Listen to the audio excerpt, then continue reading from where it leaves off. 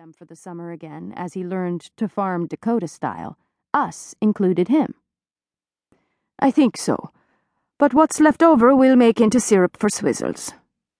And pancakes and ice cream and... She smiled at her mother. Strawberries fixed any way were a favorite at the Bjorklunds. Feel that? She tipped her head back to let the breeze whisper her neck. But how do you know more? God doesn't speak out of the bush anymore, or in a thundering cloud.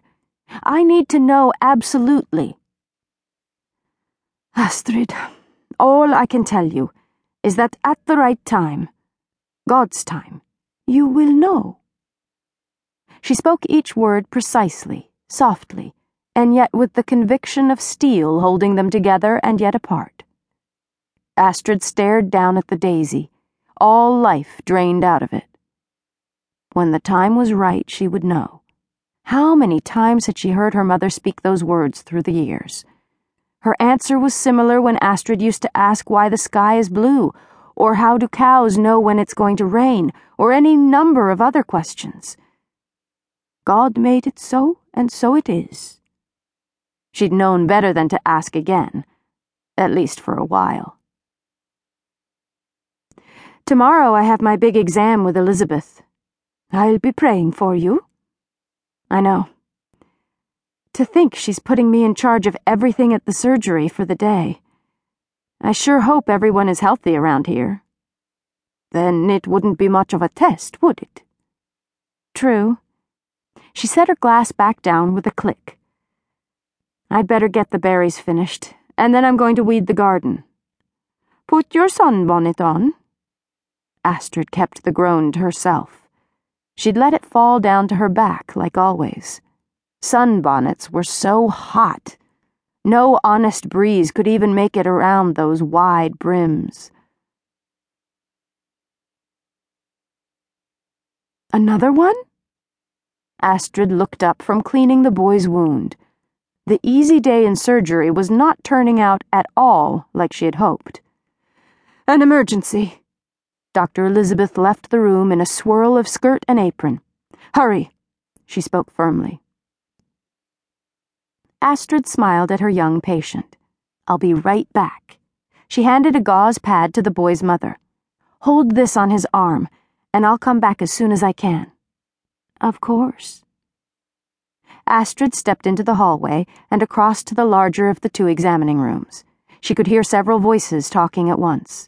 Then a cry saturated with pain caught at her throat. Something bad had happened. As part of her physician exam, this was the day she was responsible for treating all of the patients who came to the clinic. No one had considered a serious accident occurring. She paused in the doorway. A man thrashed on the table while two others fought to hold him down. His teeth were clamped on the piece of wood someone had given him. Yet he still sent one of the men crashing toward the wall. Dr. Elizabeth glanced over her shoulder and nodded toward the other side of the table. She wants me to take care of this. But I'm not ready, fired through her mind.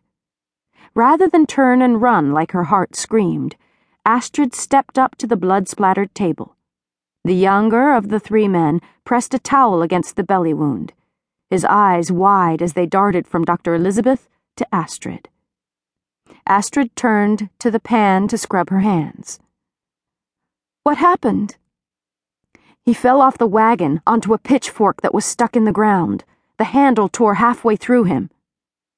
Her heart hammering as if seeking exit, Astrid let the water run down her raised arms and took her place on the other side of the table. "What would you do first?" Dr. Elizabeth asked. How could she be so calm?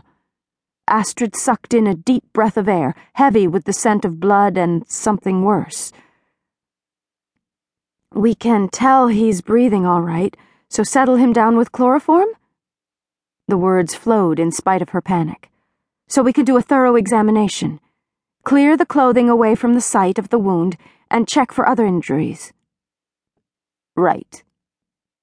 Elizabeth lifted the towel just enough to look at the wound and laid it back down.